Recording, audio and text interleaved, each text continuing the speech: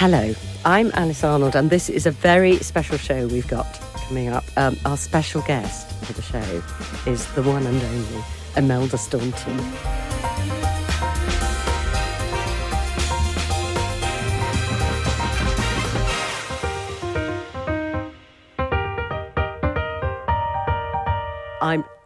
I don't get excited about a lot of people. That sounds a bit arrogant. I don't. But I have been really excited about this. And normally when I interview someone, I have to do lots and lots of research. But I sort of knew all your career already. So we worked together, for goodness sake. Didn't even have to wiki you. but as normal, we have cakes. Imelda has chosen the Oreo cookies and cream cupcake. Mm-hmm. I think, thank you. Sitting there. Yeah. She's not going to eat it. Not yet. No. Am I supposed to eat it? No. You don't. I'm going to eat it, but I just thought, not. No. I've got a job to do here. You have got a job to do because you're here to talk about, we're going to talk about lots of things, but we will start by talking about what you have been talking about a lot recently, which is your new film, which is called Finding Your Feet, in which, well, you're with all your old chums, aren't you? I know everybody's asked you about that. Acting with all your old mates. Well, I know, but that's sort of not what the film's about, really. But No. I mean, it just happens that we've got a really good cast of people who, you know, and I happen to have worked with a lot of them before. But I mean, Celia and Imre and I go back to the early 16th century, Alice, quite frankly. And Tim and I were at drama school together. So that really helped. And Celia and I are playing sisters. So there was an unspoken bond there that is just easy. You don't have to play that or manufacture it. And you see, when I saw the breakdown of the film and thought that there's a rather uptight, posh lady married to posh man, and her sister who lives in sort of a council estate or whatever, I had the casting the other way around with you and Celia. Yeah. Or are you just posh and uptight? Oh, God, in real yes. life? Oh, God, yeah. Yes. No, that's rather nice, actually. But actually, Celia, I know, would say about herself, she said, no, that is me. I am the bohemian, I am the untidy. But she would say that. She would say, so that's fine. No, and I like playing, and this particular character is someone who, as you said, is very uptight and is utterly humiliated by her husband, who's gone off having an affair with her best friend. And then she goes to her sister, and she sort of unravels, and has to sort of reevaluate what the hell has been going on. And the breakup, and she storms out, is the catalyst for change. And the change doesn't happen very easily.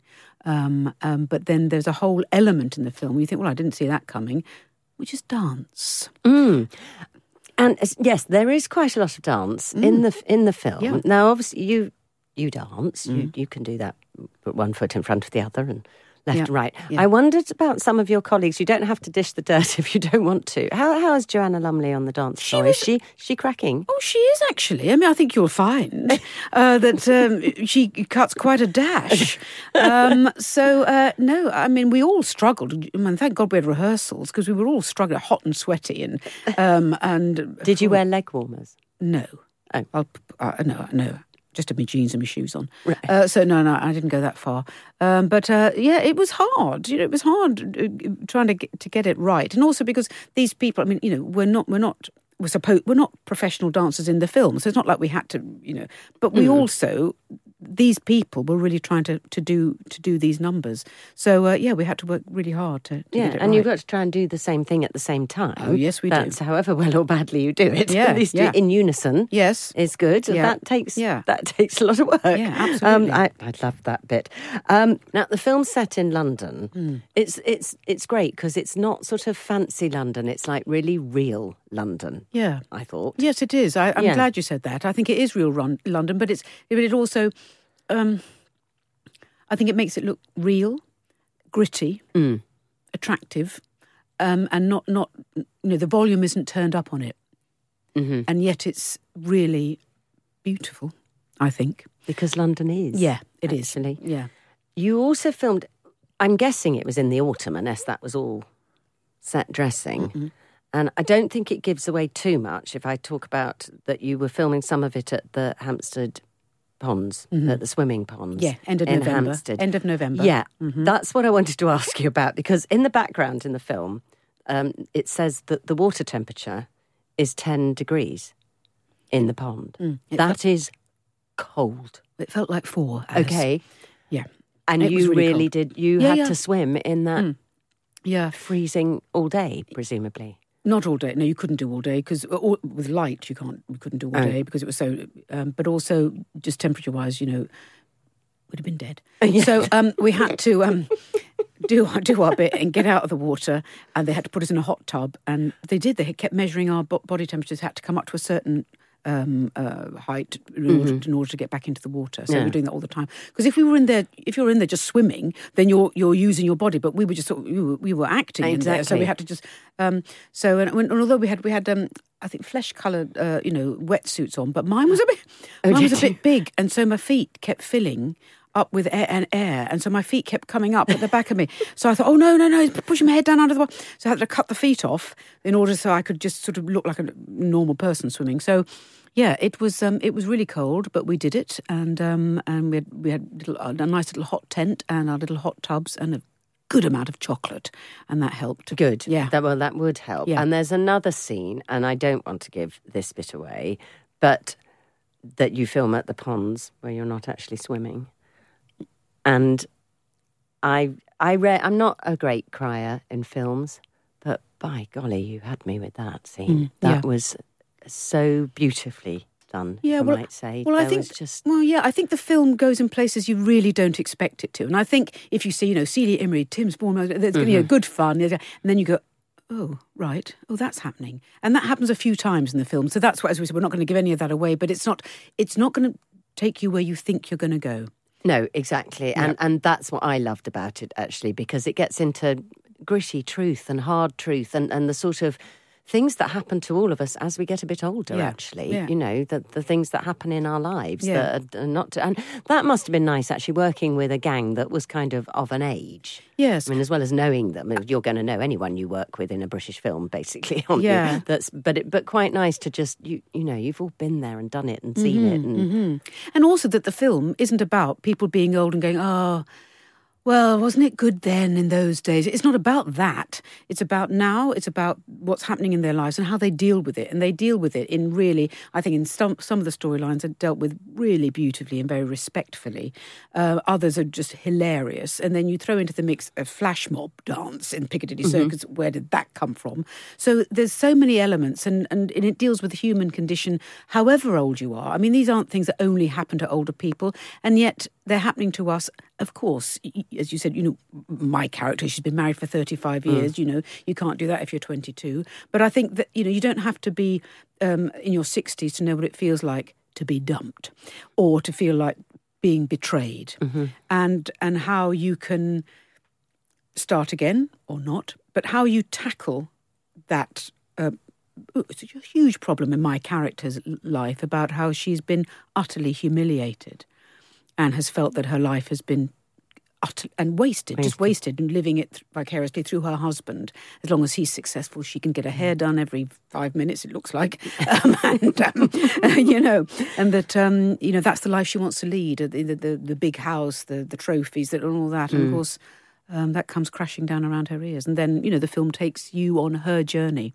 Which is such a battle for her. It's like that real fight. She wants to let go and she can't let go, and she wants to let go and she can't let go. And you've had 35 years of just living that one way.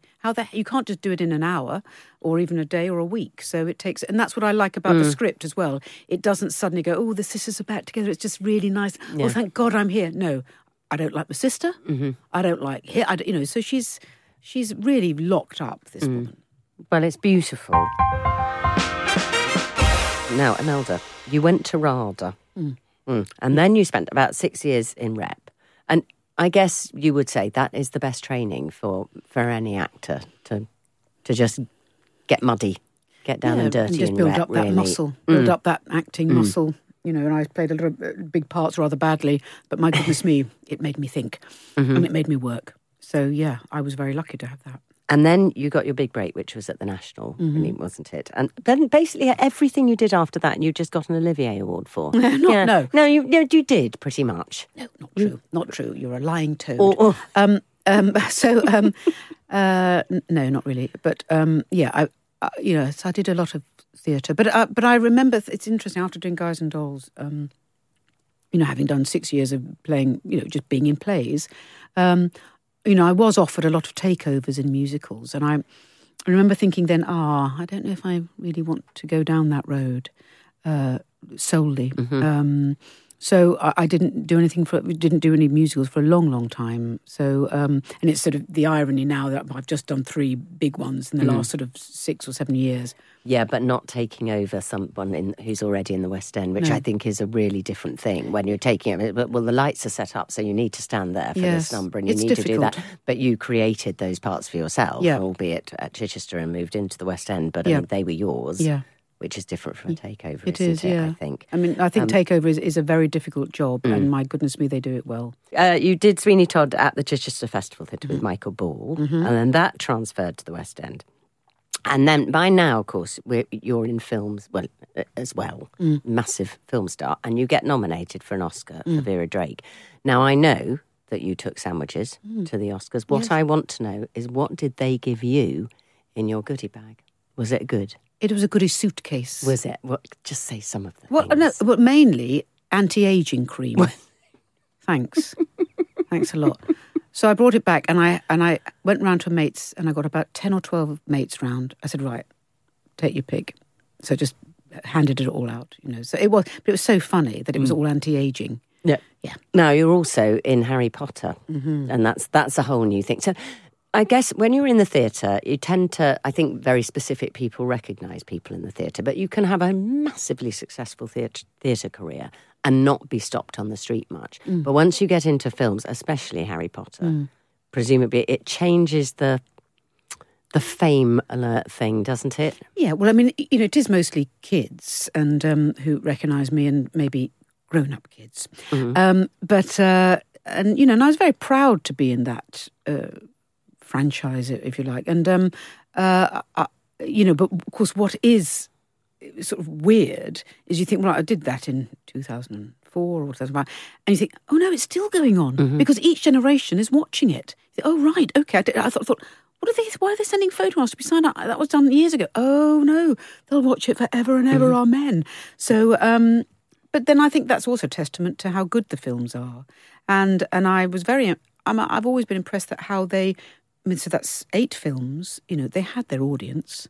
They could have just shoved out anything, but every film was better than the last one, and I think that's really admirable, and as it should be, because each book got wonderful books, and so you want to honour those, and I think they really did. And she is incredible, J.K. Rowling, because I think she kept control of that to make sure that happened. Yes, of course. And are you comfortable with the sort of the red carpet thing and all of that? Do you enjoy that? No. So. It's part of the job, and it, and it's, look, we'd all be complaining if there wasn't publicity or there wasn't the red carpet and you weren't celebrating. It's all there to celebrate the films, and that's great, and let's work. The red carpet is work, I feel. Did you sort of learn to get good at it? Did you? I haven't done that many, Alice, to be absolutely honest with you. And also the first red carpets were all with Mike Leigh, and so they're all quite serious. You know what I mean? You're all quite serious, so you're not having to. I mean, I think I find it difficult to get swept up in the. Oh my God! I thought, what's the matter with you? What is the matter with you? So I get sort of slightly embarrassed by that. It's the people on the other side of the red carpet who seem quite hyper. Yes, and screaming at you. Screaming at you. Which is really... And if you're on the red carpet, you're just talking about a film. And so it's always rather lovely when you get someone just ask you quite a serious question or just a question to do with the film. Like, who are you wearing? Yeah. What? Yeah. So all that side of it, I find that a bit weird, I suppose. And I think we've sort of imported that from America, rather, haven't we? Yeah, I dare say we have. Yes. Do you go to the theatre yourself? Do you have time now to go to the theatre? Well, now I do. Yeah. I mean, I only finished Follies 4 weeks ago, so I've yet to sort of get going and seeing some theatre. But I did see Girl from the North Country in January, which was just phenomenal. So I loved that. And yes, I do. I love going to the theatre. And I love seeing other people working, which is quite nice. Well, you see, when you've done these shows in Chichester that have then come up to the West End, and that's happening fairly regularly for you, I noticed, and I hope I've got this right, but one of your co-stars in Gypsy didn't get the West End transfer. She refused. Well, was going to ask because she refused rather than you have, because I wondered how difficult is that to tell your co-star, sorry, mate, they want me, but they don't want you. Yes. Yeah, but she absolutely refused. This is my dog. Yeah. Molly. But she did do Chichester. She did Chichester, very happy with that. Yeah. And she just couldn't be bothered. She thought, 8 months, London every night, out of your mind. She's got a point. Yeah, she has. She certainly has. She certainly has got a point, I can tell you. Yeah. No. But I knew, actually, I thought, now, if anything happens to the dog during the show, I haven't got the headspace to deal with it. Now, in Chichester, she was fine. But on the last day, she was ill. And I got so worried about her.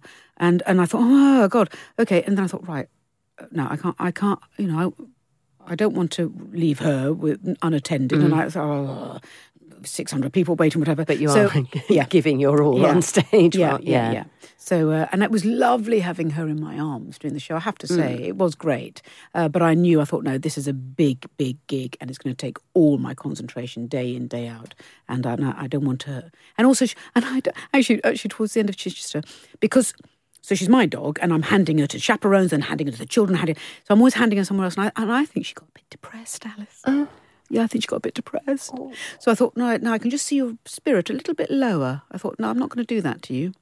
Now, when I asked most of my female guests, and actually some of my male guests as well, on my show, what would be their dream part to play, they usually say Mama Rose and Gypsy. That's what they say. So was that a dream for you, or had you always dreamt of playing it? I mean, I'd always sort of, I've spent my life sort of not really being particularly ambitious.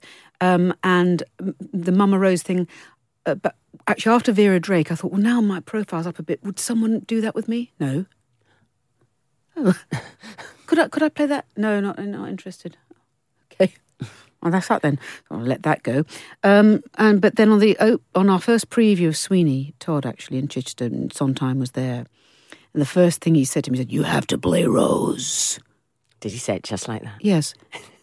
And I actually went, oh, really? Because I thought, that's a... Actually, I've only just done the first preview of this, so that was pretty daunting. But, and he was absolutely adamant that I had to do it. So I thought, oh, right. And so it's so gone away from my head. So then the idea of doing it, I thought, oh, okay. So anyway, he made me do it. He forced me, Alice, quite frankly. Forced by Stephen Sondheim. Yeah. Probably got to do it then. Yeah. Well, you won an Olivier for it, of course, so it wasn't all bad. No. We've been talking a lot about musicals, but you've also got a huge resume of straight theatre. And you did Who's Afraid of Virginia Woolf. Mm-hmm. So what next? Is it a straight play? Is it a musical? Is it a film? Is it theatre? Is it television? Do you know? I'm having a break.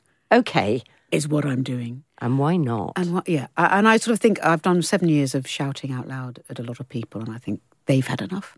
And I think I just want to, because you have no life when you're doing theatre every night. I just don't have it. And particularly the roles I've been playing. So the whole day is about technically the voice, the thing, everything. So it's all geared towards the evening. So I'm not a lot of fun to live with. So I think Mr. Carter has been extremely patient.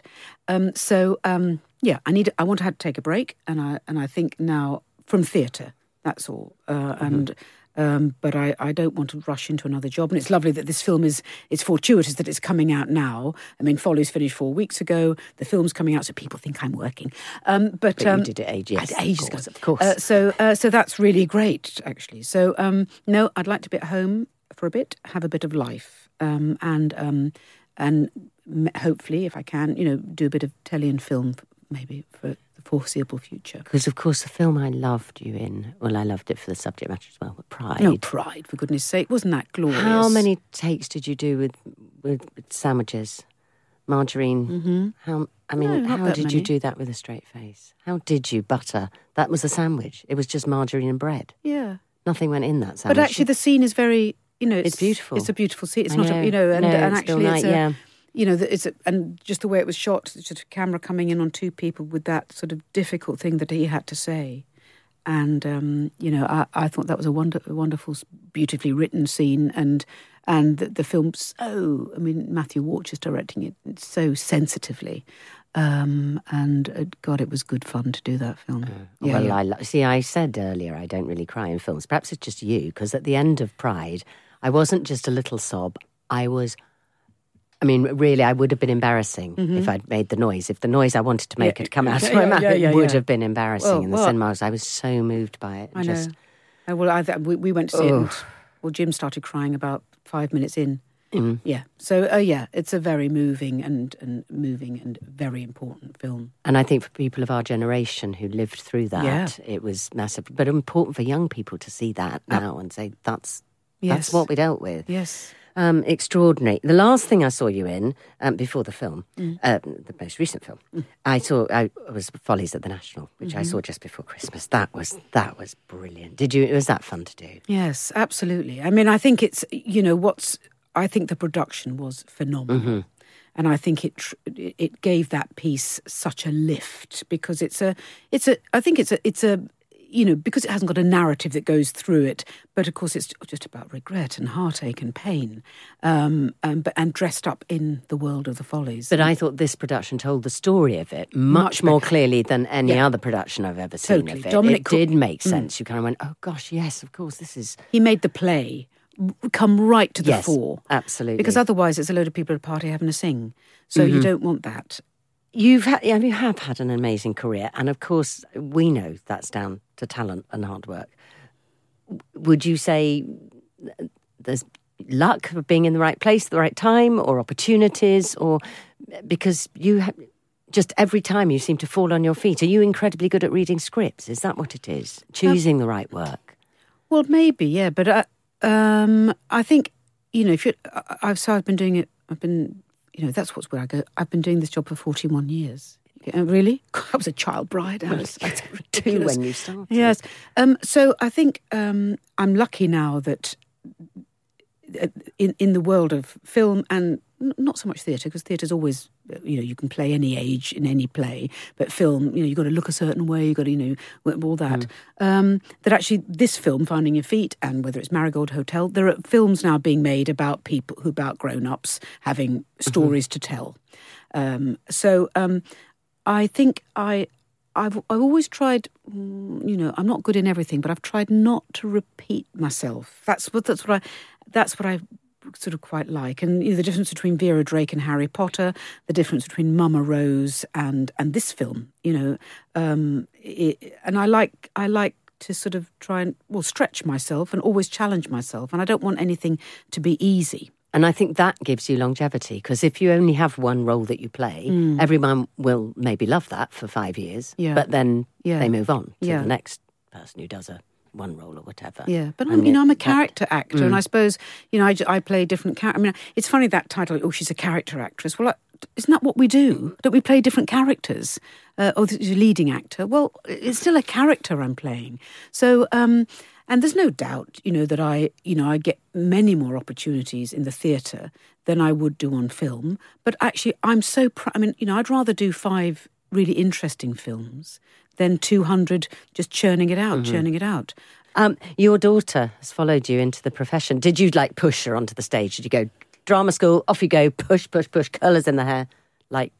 No. I played Mama Rose. Yeah, exactly. Exactly how. So that's how you did it. That's how I did it. Yeah. No, I'm delighted that she wanted to do it and did her drama school training and is out there, trying to, make her career. Well, it has begun. She's done a year of work, so that's fine. And then she'll just have to, do the ups and downs like we all have done. And no matter how much you tell someone about that, she'll have to find that out for herself, and on her own merit. And when she had a gap year before she auditioned for drama school, she was a dresser on Mamma Mia. She did it stage. She did stage management. She did. So she's had a bit of a 360-degree look at the business, apart from the fact of growing up, on bits of film sets in the theatre. But I think she, knows about the whole business. And that's sort of there in her DNA, and I hope that helps. But I don't think it's easy, probably, having parents who are in the business in some respects, but in other respects it is, because we understand. And we know what it's like. We know what, the heartbreak, and we know the disappointment, and we know the highs and the lows. So we do understand that. And hopefully we can help her deal with it. Thank you so much for coming in, Imelda Staunton. Thank you, Alice That's Arnold. been a real thrill. Yeah. Very nice to see you again after 200 years.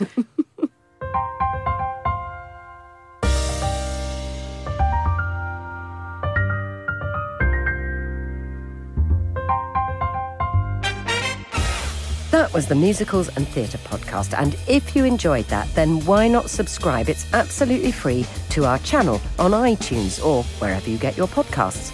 You can also hear me every weekend morning from 6 till 10 on Mellow Magic.